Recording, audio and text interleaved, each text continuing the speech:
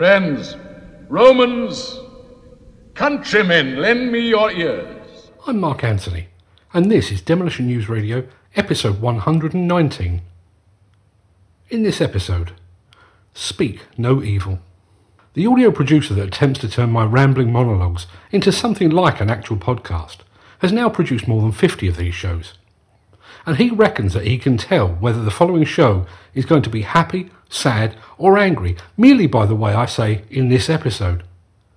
So I sincerely hope that he picked up on the deliberate inflection at the beginning of today's episode, through which I was trying to convey a heady mix of apathy, nonchalance, disbelief, ambivalence and resignation. I'll tell you why, right after this. This podcast is sponsored by WillowHire.com, the UK's leader in dust suppression equipment. Kick the dust into touch with our new, bigger and better all-in-one dust suppression units for hire. Call Willow on 01582 840045. Let me explain this in terms that you'll understand and to which you can relate directly. Imagine you're required to take down a building with 4 equal sides and a roof. You carefully take down the roof in a safe and professional manner. You then take down 3 of the 4 walls in the same way. But when you get to the 4th wall, it just doesn't sit well with you. It is in some way unpleasant or unpalatable. Do you leave it standing? Do you think the client and your boss will be content with you having done 3/4 of the job and they'll accept your explanation that you just didn't fancy that last wall? Let's put it another way. Let's say you're a football fan and that you follow your club's fortunes in the Sunday newspapers.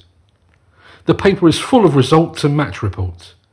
But the editor chose not to cover your team because, on this occasion, your team lost. You'd feel a bit cheated, wouldn't you?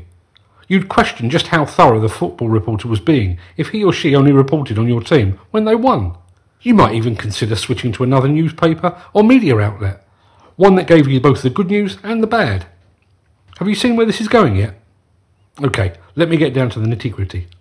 Demolition News Radio is the podcast of demolitionnews.com and the Demolition Magazine. Last week, a UK demolition contractor was involved in an incident. An investigation is ongoing. All we know at this time is that somehow an excavator being transported on a low loader hit a bridge in Nottingham, temporarily bringing a major road in a major city to a standstill.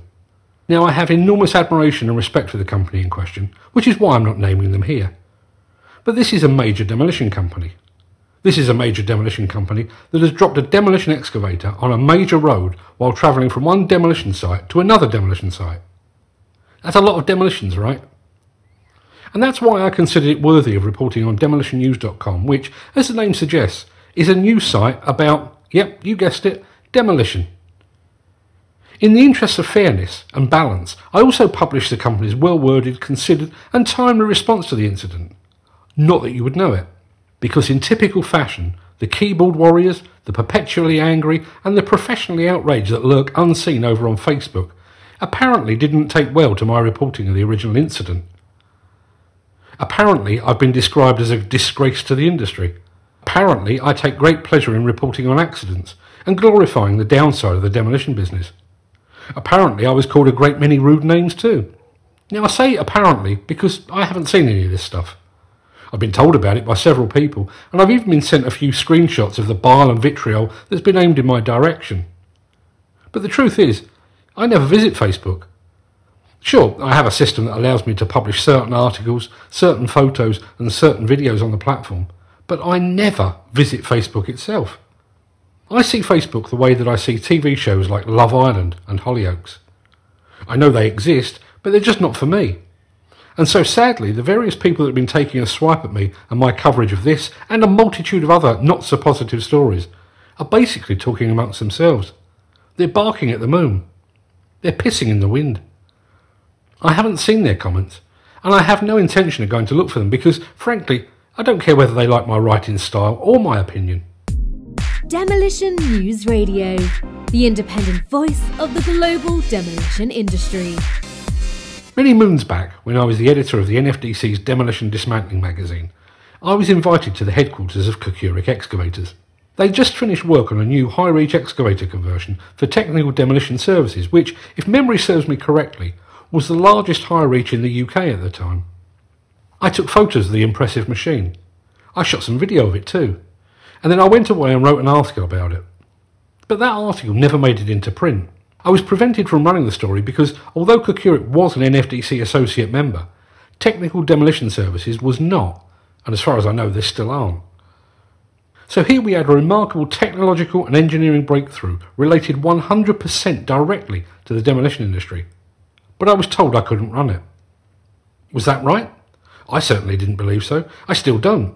That is putting the needs of the publication ahead of the needs of its readers, and that, in my opinion, is wrong. What if, instead of this being a high-reach excavator, this was some new safety breakthrough? Something with the potential to prevent accidents and save lives? And what if the company behind that breakthrough wasn't an NFDC member? Would I have been expected to sweep that under the carpet too? For the record, this isn't a criticism of the NFDC or its magazine. The Federation is entirely justified in wanting to cover only its members and their accomplishments. The point I'm trying, and possibly failing to make, is that when you're a journalist, news is news. Be sure to check out Demolition TV on YouTube, the only YouTube show dedicated to demolition. Sadly, the term "I was just doing my job" has been tarnished and rendered redundant by generations of war criminals attempting to explain away their crimes. But the truth is, that's precisely what I'm doing. Would I prefer to publish only good news? Of course I would. With one or two notable exceptions, I have nothing but respect and admiration for all demolition companies and for the people they employ. This is a tough, brutal business from which to earn a living. It requires hard work and dedication. It requires passion and commitment. But that's not how news works. That's not how journalism works. Shit happens, and when it does, it's my job to say as much, good or bad, positive or negative, glass half full or glass half empty, excavator delivered safely or excavator lying on its side in a road in Nottingham. Now I realise this won't sit well with some people. I recognise that this will do very little to prevent the abuse on Facebook and on Twitter that has apparently become part and parcel of the modern world of journalism. But I do have a solution. It's a solution I've tried myself to great effect. It requires no practice or investment and takes very little effort.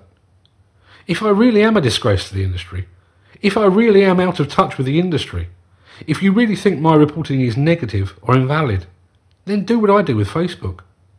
Just don't read it. Thanks for listening. Demolition News Radio, dedicated to demolition.